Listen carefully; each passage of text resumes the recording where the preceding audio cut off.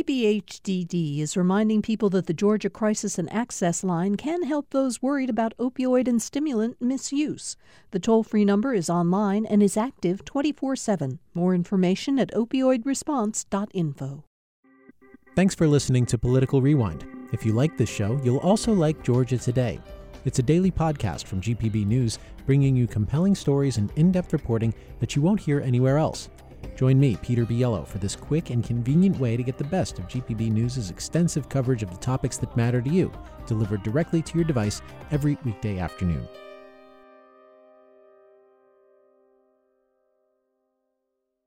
Thanks for listening to the Political Rewind podcast. Be sure to like and follow us and rate us on Apple, Spotify, or wherever you get your podcasts.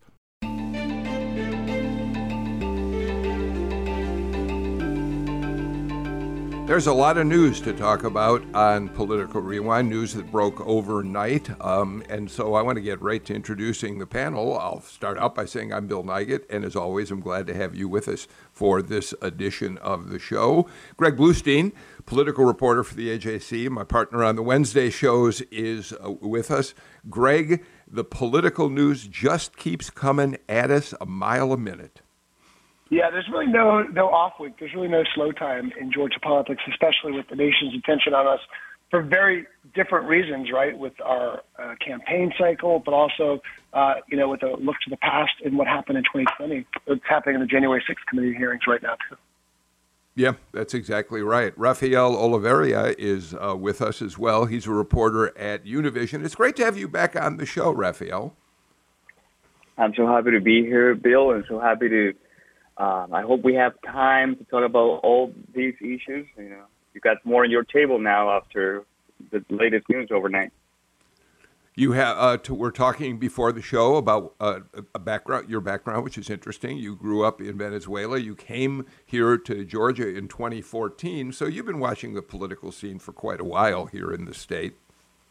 I have, and I've been able to. I believe that being from Venezuela gives me a different perspective as well of the political process in the U.S. and have an analysis from the outside, which I can probably notice a few interesting things about U.S.'s culture not grown up here. Yeah. Emma Hurd is with us. She, of course, is a reporter with Axios Atlanta, the newsletter that comes to you every day in your inbox. Just you get it. Emma, remind everybody how they can subscribe, because if you remind people how they can subscribe to your newsletter, I'm going to tell them how they can subscribe to mine. Fair enough. Can't have too many newsletters. Right. Axios.com/Atlanta, y'all. Pretty simple. Thank you. By the way, Wednesday is the Political Rewind newsletter day. It'll be coming out later this afternoon. And if you haven't subscribed, you can do so at gpb.org/newsletters. Edward Lindsay is back with us as well, former state representative from Atlanta in the Buckhead community. Also the head of the government affairs practice for the state of Georgia at Denton's, the world's largest law firm. And Edward, I'm not sure we've ever mentioned on the show that you also have now been appointed to the state election board, which is going to be a position of enormous importance moving forward in 2022. So we're very glad you're part of the show today. Well, thank you very much for having me, and I'm very honored to serve on this board. At the end of the day, I strongly believe that my job, regardless of who wins, for the people to respect the outcome. If I can also add that I do subscribe to all of your newsletters and recommend them to all of our listeners. And one last thing to Raphael, a little correction.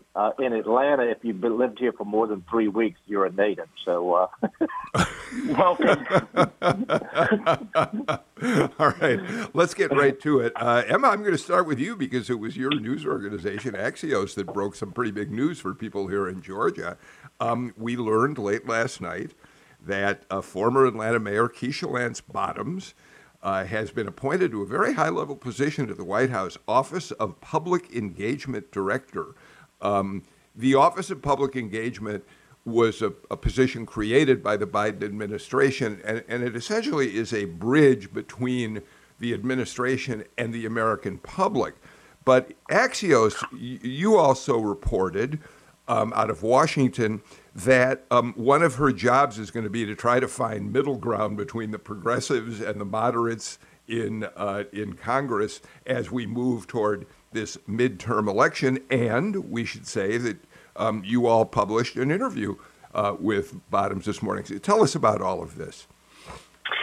Yeah, I mean, big news for those of us who are wondering what former Mayor Keisha Lance Bottoms would do. And it's an interesting job and a tough one, especially in this midterm year where approval ratings for the president are really low and Democrats are looking at what might be a really tough midterm cycle. And this job is to field all of the competing visions for the Democratic policy platform from, local all the way up to state and national leaders and figure out with the president what should be done with all of these different opinions. So a big job. And I think what's notable context here is, first of all, Bottoms' longtime support for Biden. She was one of the first, highest profile political leaders to endorse him back in June 2019, I think, maybe July. But she stuck with him the whole time, even back then when he didn't seem to have a great shot at the White House. As Sarah Johnson, Democratic strategist, told me, she was with Biden before it was cool and didn't waver on that. And in an interview with my colleague, Alexi McCammon, who broke this story, she talks about how the quote that sticks out to me is, I know what it's like to lead through difficult times and how important it is to have strong leaders around you to navigate. And I just think back, it is true that Bottoms' 4 years were tough. She started off with a ransomware attack, COVID, Rayshard Brooks, George Floyd, all of this stuff. And so I have to imagine that experience is, along with her close allegiance to Biden, is what got her this job.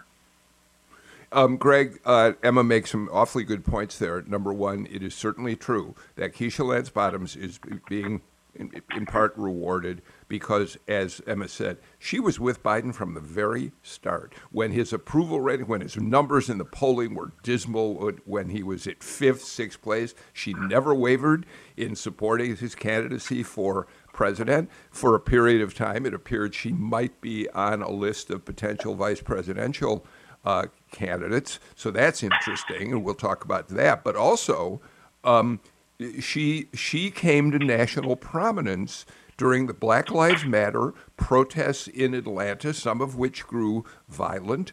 And she was the one who stood up at City Hall and really spoke as a mother, as she said, telling these younger people, go home, we need peaceful protests.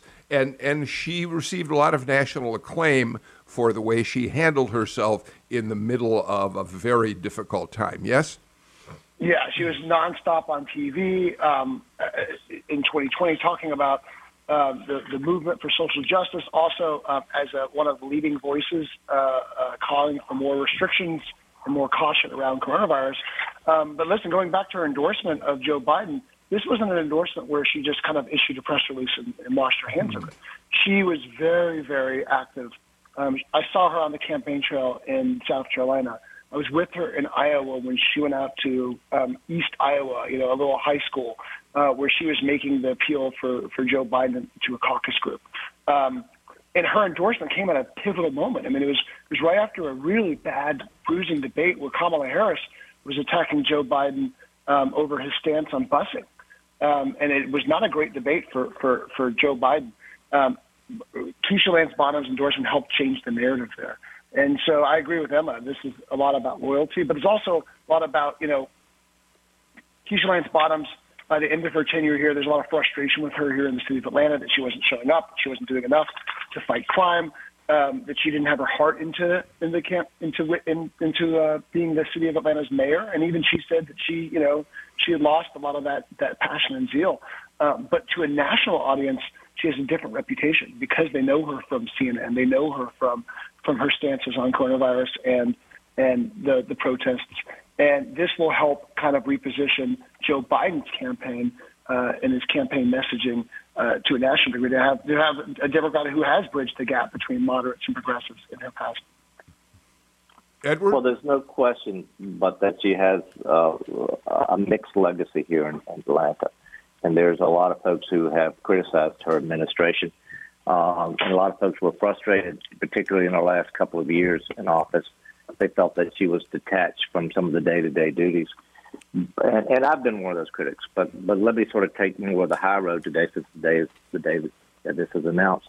It is good for a city or a state to have someone at a high level in an administration from our area. It was very good, for instance, for the farmers in Georgia when they had Sonny Perdue as the Secretary of Agriculture. So it can be very beneficial to our city to have Mayor Bottoms where she is in the administration. And we'll see whether or not she learned from her experience in the city of Atlanta and grew from those experiences. And for today, I wish her well. Down the road, I may have some criticisms for, but today I wish her well and certainly hope that it's something that's good for our city. Raphael? Yeah, I think it also shows that her strategy worked. I think she would be perceived differently had she run and faced all the attacks and criticism she would have faced, or even, had she lost that primary. I guess the fact that she didn't, and she shielded herself from all the criticism that might have come at her had she run, I think it helped her in her next steps, and it shows. And like Greg says, it's very different the way she's perceived nationwide compared to how she's perceived in Atlanta. It's quite likely, I think, based on what I'm reading in both the AJC and on Axios, that she's going to be a very public-facing member of the administration, Greg. We can expect that we're going to see her out there as one of the spokespeople, maybe one of the most prominent spokespeople. And one of the things, of course, that's important for the administration about that is it shows a recommitment or a continuing commitment or an emphasis on their desire to make sure that they know the African-American community has their attention. Yes, Greg? Yes, exactly. One of the biggest concerns for Democrats heading into the midterms is that not that black voters will vote for the GOP, but they're losing their passion, their energy for Joe Biden's policies because he wasn't able to pass the voting rights expansion, because he wasn't able to pass Build Back Better, because a lot of the progressive policies that Joe Biden promised to pass are just not happening right now. And she'll look to help reposition his message going into 2024. Hey, Emma, let me read to you. Chase McGee just told me in my ear that he's sent me a statement that's now been released by the White House. Your colleagues beat them to the punch in making this announcement. But here's what President Biden is quoted as saying. Mayor Bottoms understands that democracy is about making government work for working families, for the people who are the backbone of this country. She led the city of Atlanta with strength through the pandemic, through a summer of protests and pain, and through the mass shooting that left Atlanta's Asian American community in fear. Keisha is bright, honorable, tough, and has the integrity required to represent our administration to the American public. So everything that we've talked about is in that statement from President Biden. Absolutely. And I think what Greg brought up about, race here is also notable, too, given the dynamics in the Democratic Party. And, also Biden in the past has faced some criticism for having a largely white upper-tier staff full of aides who have been with him for a long time, reflective, again, of loyalty, which Bottoms has shown, too. And now she's joining that crew. And in terms of representing the administration, she also was already a CNN commentator. So she has been on TV as mayor, as Greg said, but also afterwards, and has proven herself to be somebody that TV networks want on their airwaves as well. Let's move on and talk about another story that broke overnight. Greg, in the Atlanta Journal-Constitution, the Jolt this morning reports that Stacey Abrams, despite the fact that Joe Biden's approval ratings are just dismally low, has made it clear she's going to stick with him, as she has said, in words similar to that. Biden was in Philadelphia yesterday. He talked to the AFL-CIO members there, and among the many Democratic candidates in various places that he gave shout-outs to. He gave one to Stacey Abrams. I guess she was up there at this event, based on what I thought I heard him say about her, Greg.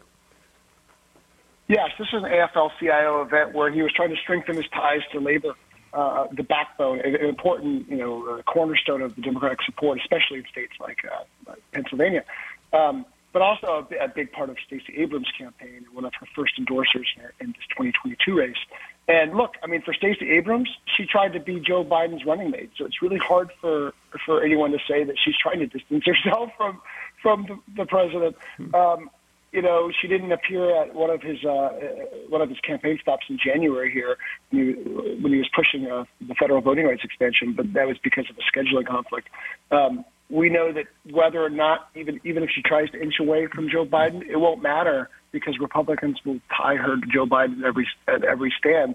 So she's taking the stance of, hey, I'll take all the help I can get, including from a president and a vice president who have devoted billions of dollars to coronavirus relief and other programs in Georgia. But of course, Republicans in our marquee races and really down ticket are going to be tying every Democratic candidate to Joe Biden as much as they can because of his flagging approval ratings, because of economic volatility, uncertainty, inflation, high gas prices. All these issues Republicans feel like will be the deciding factor in this November election.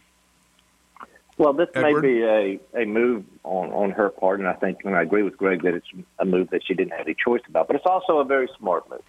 I've always thought that one of the big mistakes that both Jason Carter and Michelle Nunn did in 2014 when President Obama came to Atlanta for a very high-profile visit. They seem to have had a scheduling conflict on the other side of the state. And the fact of the matter is, elections are oftentimes about turnout. And if your base feels like you're disrespecting your party's national leader, your base sometimes will turn on you in terms of a lower turnout. So it is, like Greg said, a position of necessity on her part, but it's also a smart position.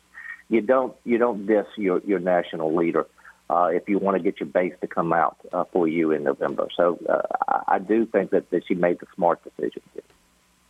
Raphael, Kemp's spokesman, Cody Hall, who is never at a loss for coming up with a good jibe, had this to say in reference to the potential that Biden might come to Georgia to campaign for her. Quote, Cody Hall said, "We'll pitch in for gas."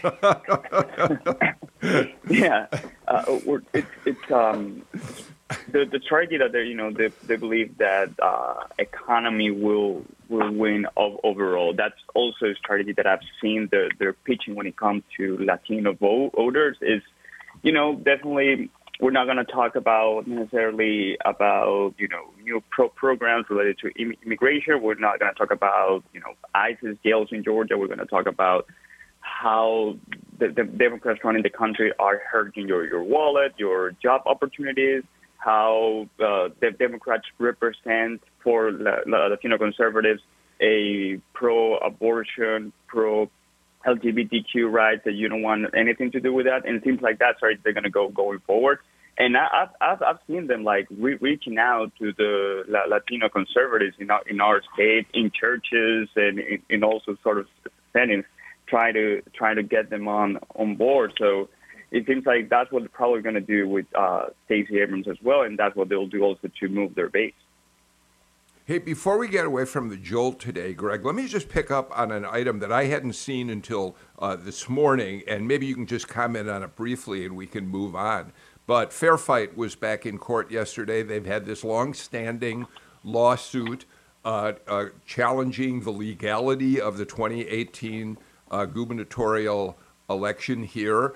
And Lauren Groh-Wargo, who was head of Fair Fight, and was one of Stacey's most important advisors, campaign manager, she apparently really got a grilling.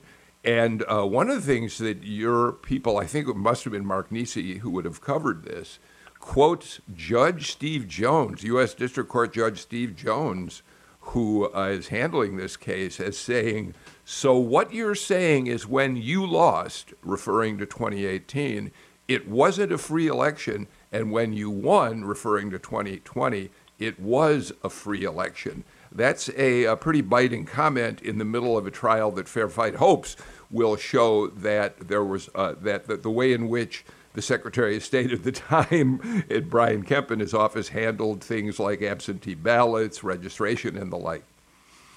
Yeah, and Gro Wargo didn't answer that question directly, by the way. She said that instead that the 2018 election was the first time in years Georgia Democrats had come so close to winning, and that these reports of voting problems were pervasive.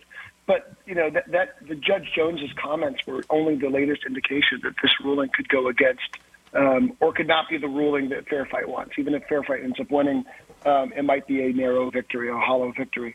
By all accounts, even by Democratic accounts, Josh Belenfante, the lawyer for the Georgia Secretary of State's office, is doing a solid job in representing the state against against this legal challenge.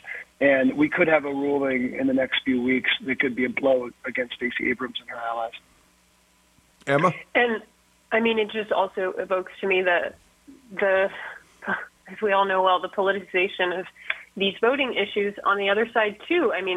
The attacks on Republicans from Democrats who have said that, the presidential election was, quote, rigged, but been fine with their own Republican congressional victories down ticket and state Senate, state House, you name it.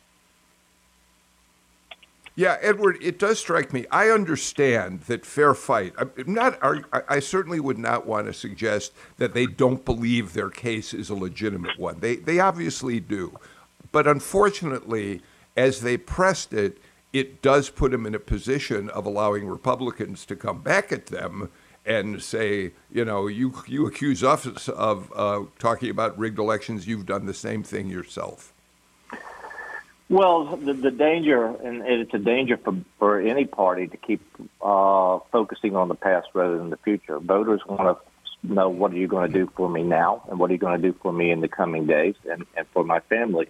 And for Democrats to keep harping back on 2018, it doesn't help them. For Republicans to harp back on 2020, it doesn't help them. I think it turns off a lot of voters when you don't step in front of a camera and with dignity concede an election and wish the winner well. I think that is something that's very important, and I have on now my state election board hat. I think that's very important. I will go out on a limb and say that the election in 2018, while there may have been some irregularities, Governor Kemp solidly won, and in 2020 in Georgia, while there may have been some irregularities, President Biden won in Georgia. And we need to have our political leaders on both sides of the political aisle respect the outcome. And it's up to those of us who are now part of the election process to do everything that we can for voters to have assurances that the outcome of an election is fair. And that's going to be one of the duties that I have and the other members, the bipartisan members of the board have. I have found it interesting that everyone on both sides wants to keep taking shots.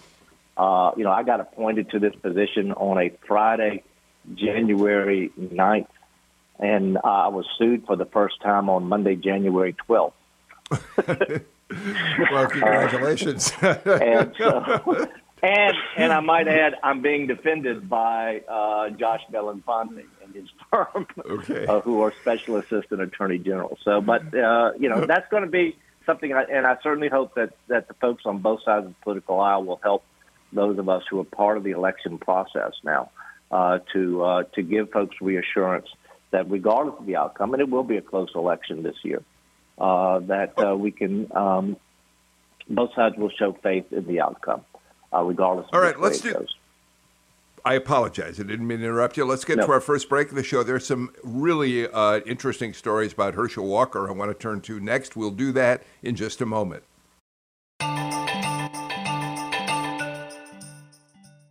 At a time when information continues to come at us faster and faster, sometimes you need to hit pause and rewind. NPR's Throughline takes you back in time to the source of the news stories filling your feed. Find NPR's Throughline wherever you get your podcasts.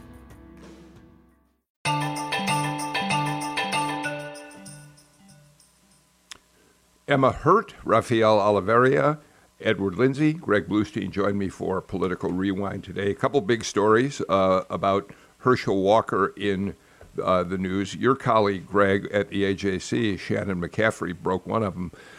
She went through transcripts of some of Herschel Walker's speeches, some of his remarks, motivational speeches that he gave to various groups and the like. And she found that on any number of occasions, he referred to himself as having experience as a law enforcement officer, including at one point having told one group, I trained at Quantico at the FBI training center. I'll bet you didn't know. Essentially, I was a federal agent. He made many comments very similar to that in front of other organizations. At one point, talking about the fact that's the reason I carry a gun, because I'm a law enforcement officer. None of this turns out to be true at all, Greg. Yeah, we found at least 3 occasions where he made the false claim that he was a member of law enforcement. At the very best, we could, his campaign could point to the fact that he went through some training, that he was basically an honorary member of some law enforcement departments, which one expert said is kind of meaningless. It's like being a junior ranger. It's just a badge. It's just a piece of paper, a certificate, essentially. He was never a member of the FBI, like he once claimed, because you have to have a bachelor's degree. And that goes back to another false claim of Herschel Walker. He didn't graduate from college. And he very famously didn't graduate from college because he went into the professional football early. And at the time in the 1980s, that was a very big deal. This is part and parcel, though, with the trend, right? This story alone is a story, but of course, but it's part of a trend that we keep on talking about on the show and on others, which is a pattern of falsehoods, lies, exaggerations of the truth when it comes to all sorts of facets of Herschel Walker's life, not just law enforcement, but his business background, his academic experience, his stance on political issues. All these, we're seeing them increasingly used by Democrats to paint Herschel Walker as someone who's untrustworthy and not fit for office. Rafael, the question becomes, we're going to talk about another story that broke overnight about Herschel Walker that's also may cause him trouble. We'll get to that in a minute. But no matter what the stories are and no matter how negative they become, the question is what impact they have on a guy who is so beloved by so many Georgians, and I suspect not just in the Republican ranks, but there are Democratic UGA fans who loved him too, and who knows whether they might cast a ballot in his direction. It's interesting to see if Walker would have some sort of a Trumpian effect in a sense that, you're bulletproof no matter how many stories shows that you're exaggerating something or lying about something, it wouldn't affect. I've seen it portray himself as a model of a conservative and appealing to Christians when it comes to the Latino vote. That on April, she was at this church in Suwannee tweeting in Spanish, probably not him, but talking about how amazing it is to be with a Latino family at the Jesus at Casa Vida Church. It's a church in Suwannee, and that was it. And that's the type of audience he's trying to appeal, really conservative audiences. And we'll see if that model of conservative man stands with all the news that are coming out in the last few hours. Well, Emma, speaking of that, the Daily Beast has perhaps the even more potentially powerful report. It turns out that Herschel Walker has a 10-year-old son who he has never talked about publicly. We know about a son who he speaks of with great pride and talks about a close relationship with. But Daily Beast says that they learned this because there's been a year-long court proceeding by the child's mother trying to prove Walker's paternity after her 3-year relationship with him. Apparently, he is now paying child support and does send presents to the young person every now and then, but he doesn't talk about him publicly, and according to at least the Daily Beast report, has virtually nothing to do with him. And the reason that becomes, put it in context, Walker has on many occasions, the Daily Beast reports, talked about how important it is in black families for fathers to remain part of the family, to look after their sons, to be role models for their sons. He's made that in the past an important part of how he talks about African American communities. Emma? Yeah, I mean, it's just one of many of this ongoing stream of stories that we've seen from various news outlets about Herschel Walker. And, the Walker campaign pushed back saying he's not hiding this child just because he doesn't talk about him on the campaign trail. He is, quote, proud of his children.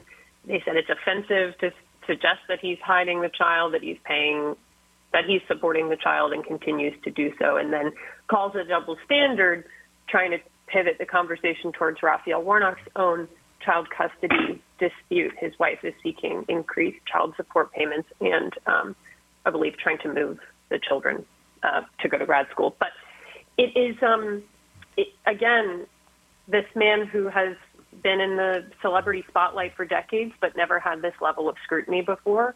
There are just, it seems to be many of these stories of past statements, and now this revelation as well. The question is, as you alluded to, though, does it break through to people who may idolize Herschel Walker regardless and maybe don't hear about these stories like we pay attention to them?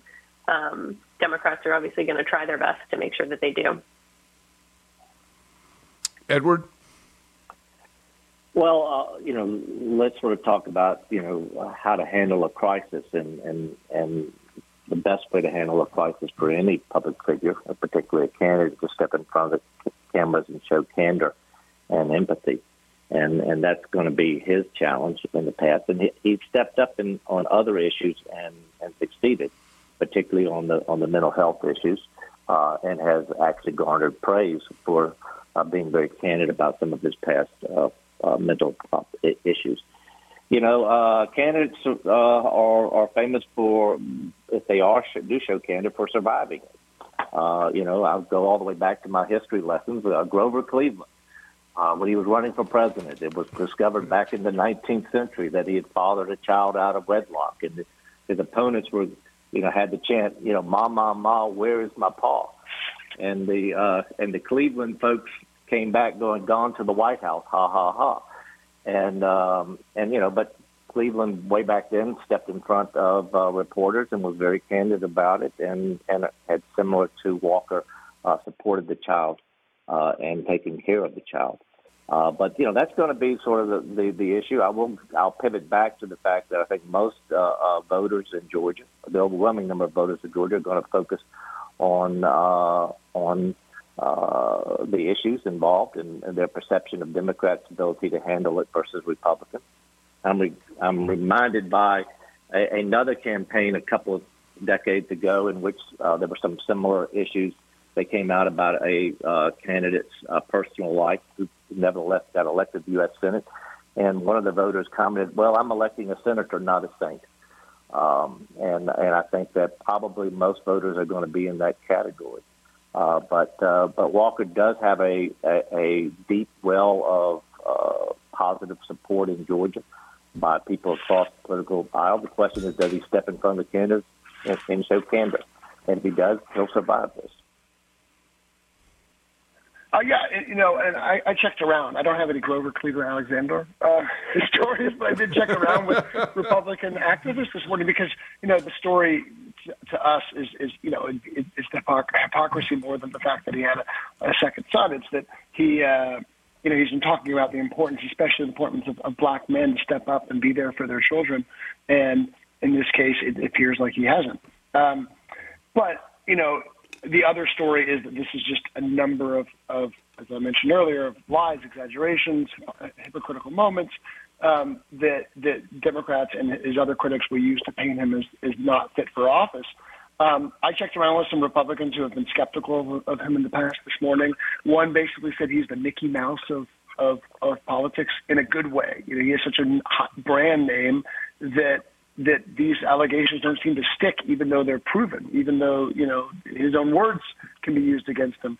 This is a county activist up in Raven County where they actually passed a no confidence resolution against Herschel Walker when he refused to participate in debates.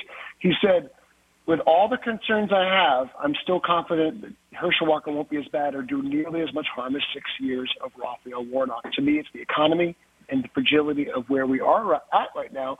And this bill speaks to Herschel Walker's strategy, which is, we wrote this in the Jolt a few days ago.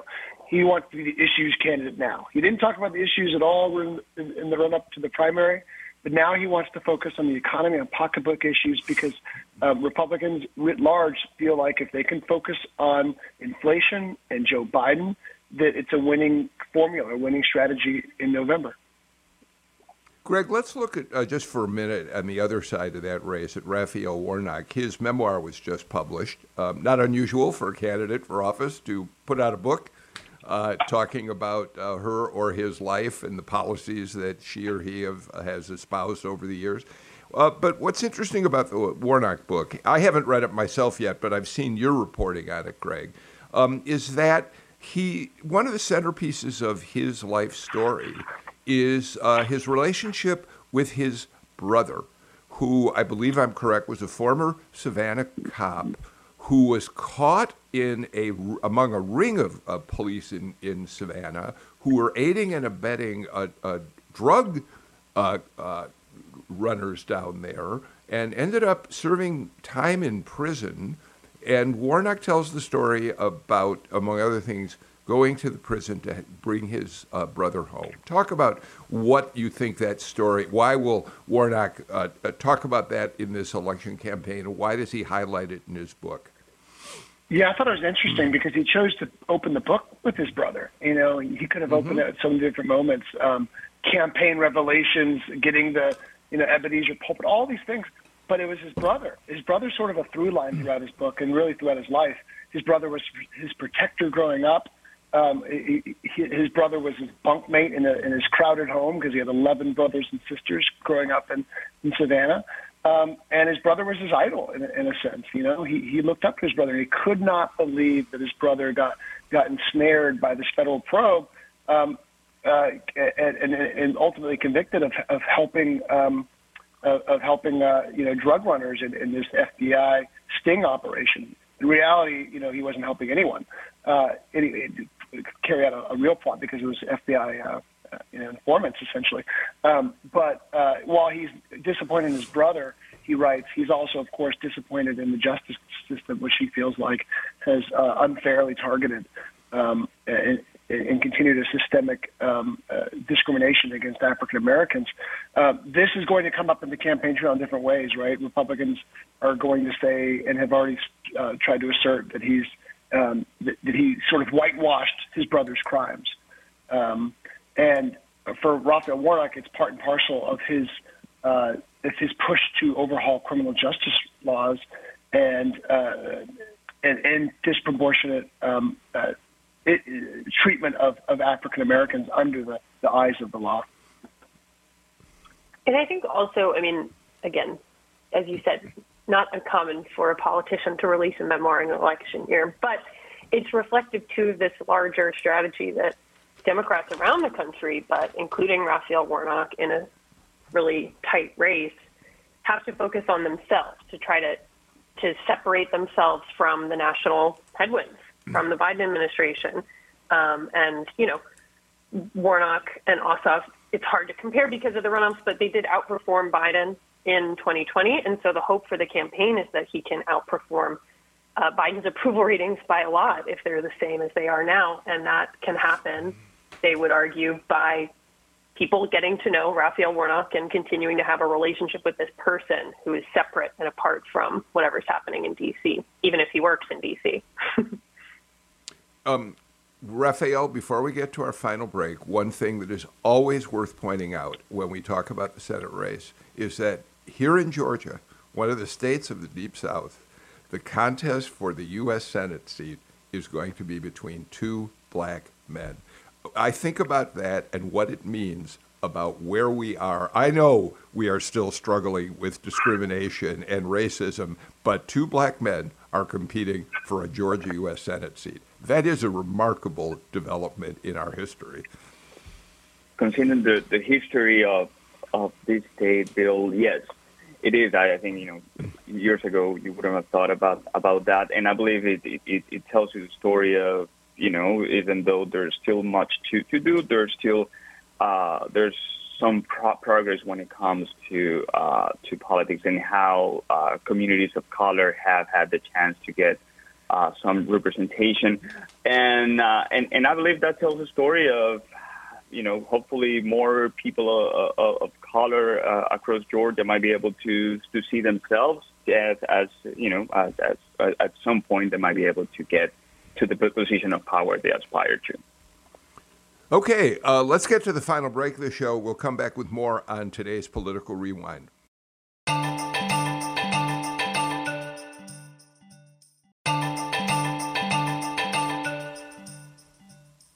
Edward Lindsay, each Wednesday after a primary election somewhere in the country, we are gauging how strong former President Trump is based on whether the candidates that he's endorsed have won or lost. I want to just talk about this for just a minute, because in South Carolina, he supported a candidate a Republican who ran against Representative Tom Rice, one of the 10 Republicans who voted to impeach impeach the president at the time, and Rice lost that election. It now appears that at least 5 of the 10 Republicans who voted for impeachment are not going to be in office at the beginning of 2023, and possibly more to come. On the other hand, Nancy Mace, who was very critical of Trump after the insurrection, won re-election against the Trump candidate there. I don't know how much to make of that, except I do think for a candidate who actually voted to impeach, Trump is going to still hold some power on the other side of that equation. He's going to continue to have some power, particularly in races in which the focus is looking back, and the candidate isn't able to pivot. The difference for Representative Mace is that she worked very hard to pivot back to focusing on the future, and that's why she survived. Same thing happened with the Governor Kemp here in Georgia, where he focused on local issues and focused on the future, and Senator Perdue simply didn't have a response as to how he would govern differently. So, it does boil down to, what is going to be the central issue. If the central issue among certain base voters is the path, there are a large number of Republican voters who still agree with Trump that the election was rigged, and so that candidate will be in trouble. But if a candidate can pivot to sort of saying, "Hey, the past is the past, but let's sort of talk about the future," those candidates prevail, and so we'll just have to see. I do think that in the long run, you're starting to see a weakening of the power of President Trump. But anyone who dispels him entirely within the Republican base does so at their peril at this point, at least. Raphael, I want to talk very briefly about another election that was held yesterday, and I want to talk about it in the context of where Hispanic voters are heading in the 2022 cycle. There was a special election for a House seat in the Rio Grande Valley of Texas yesterday, and a Republican candidate, Mayra Flores, won that seat that was vacated by a Democrat. She vastly outraised her Democratic opponent in that race and went on to win it. She'll be the first Republican from the district and the first Latina Republican from Texas in Congress. And of course, Raphael, the reason we're watching that race is we wonder what's happening to the Hispanic, the Latino vote as we move toward 2022. Is it becoming more Republican in parts of the country? Not in Georgia so far. I believe, Bill, that there's sometimes what we've seen among some Democrats group is a misconception of where the Latino votes are. I will give you an example. We've seen more and more people in the progressive wing of the party talking about Latinx. That's something you've heard many, many times. But Latinos in general are not fond of that word. There are so many, there are so many differences where you see if you see a Latino or Latina Republican talking about those conservative Latinos in their own language, that might prove to be successful. And then a Democrat wouldn't have the chance to talk about, the Republican Party, the candidate is a racist, they want to discriminate you, because then you will see a Latino. And that we have seen that in Florida as well. And that tells you also the story of how the Democrats still haven't had a grasp of how to connect with Latinos that are not worried about immigration, that are worried about the economy, and are not worried about the X at the end of it, but they want to talk about the real issues. So that's a struggle that Democrats have faced here as well. And that's one of the stories that we're taking a look at, because there's a disconnect at some point. Greg? Yeah, let's bring these election results forward to our next election in Georgia, our runoffs on Tuesday. And I've spent a lot of time in the 10th district in particular, and I live in the 6th district, where two solidly Republican districts, Trump's endorsed Jake Evans in the 6th and Vernon Jones in the 10th. And whenever I go out to talk to voters, and really when I see some of the campaigns themselves, Trump is not front and center at all. I mean, these elections will be defined by battles against apathy, of voter turnout operations, and really some really bracing attacks that have very little to do with Donald Trump. I talked to the Athens Park County GOP chair who says, "Hey, Trump is neutral in my mind. He has no really role in these races." We're talking about such low turnout overall that it's a challenge for the candidates just to get over voter confusion. People said, "Yeah, I voted for you a couple of weeks ago. I have to vote again." What's going on with that? And there's no Republican statewide runoff on the ballot, so there's no real driver, like we might have thought there could be, to help get attention to these down-ticket races. And remember, they will be decided. I mean, it'll be very difficult for a Democrat to win in November, so odds are these races will be decided on Tuesday. The congressional races, specifically. These congressional races. Yes. Yeah. Emma? And, I will just say also when we're looking ahead to the runoff on Tuesday, sort of a slightly similar vein of I'm watching the Democratic statewide runoffs and whether Stacey Abrams' endorsed candidates make it. Because, again, to Greg's point about apathy, low turnout, what kind of electorate are you getting? Do they know that Stacey Abrams endorsed? Does it matter to them? And what happens, if her non-endorsed candidates win with her at the top of the ticket?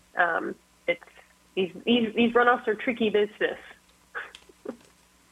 What we have been developing in runoffs has made a lot of us who have in the past favored the runoff system, because the idea of, well, let's limit it down to 2 and then have folks come back and make a clear choice, as opposed to, someone getting the primary nomination with 30% of the vote. That depends on a large number of people coming back out to vote. But when you start having turnouts, and I hate to say this, but I'm expecting a turnout of somewhere around 10% and perhaps even lower in the runoff, that makes you start to rethink how we're going to do this. And one thing that we're starting to look at around the country, and we should seriously start thinking about here in Georgia, is this ranked voting sort of situation, in which you have the same voters who show up at the primary also decide, okay, if your first choice doesn't get it, what's your second choice down the road, and go ahead and decide it there when there's a higher turnout, because 10% of the population is just not a good way for democracy to operate in terms of deciding who should be our leaders down the road. That's just me with my state election board hat on for a moment. Yeah, well, Edward, let me ask you a follow-up question to that. We're almost out of time, but let me ask you this. Have you seen any movement in the legislature to suggest that we ought to start really looking at a bill that would make ranked choice voting a reality in the state? I think that I'm hearing that more and more. I mean, as you start to see some of the results coming back that have shown that it generally seems to work down the road, there's some concerns that are raised. I think New York, for whatever reason, took several weeks to decide who won with it, and that's simply something that's not acceptable. But I am hearing more and more folks express concerns as they've seen ranked voting operating in other places, and that slowly that the interest is increasing across the board. So anyway, right. It's something that I think we just need to start considering. Edward Lindsay gets the last word on today's Political Rewind. I really appreciate Rafael Oliveira. We're not going to have a chance to talk about it, but we're just coming to the 10th anniversary of the start of DACA. And the future of the program, it remains completely up in the air, I think it's safe to say. Yes, one comment from you on that. Yeah, taking a look at that bill, because according to estimates, we have 20,000 Georgia DACA recipients and 37 U.S. citizens living with them. So they vote. All right. Rafael Oliveira, thank you for being with us. Edward Lindsay, always a pleasure to have you as well. Emma Hurt, your colleagues at Axios broke a very big story, and I'm really glad you were here the next morning to talk about it with us. So thanks for being here. And Greg Bluestein, always a pleasure to be able to talk with you about the work you're doing at the AJC. That's it for Political Rewind for today. Remember, the new edition of the Political Rewind newsletter is coming out later this afternoon. You can subscribe at gpb.org/newsletters. We'd love to have you join us. That's it. We're back again tomorrow. In the meantime, I'm Bill Nigut. Please take care and stay healthy. Bye, everybody.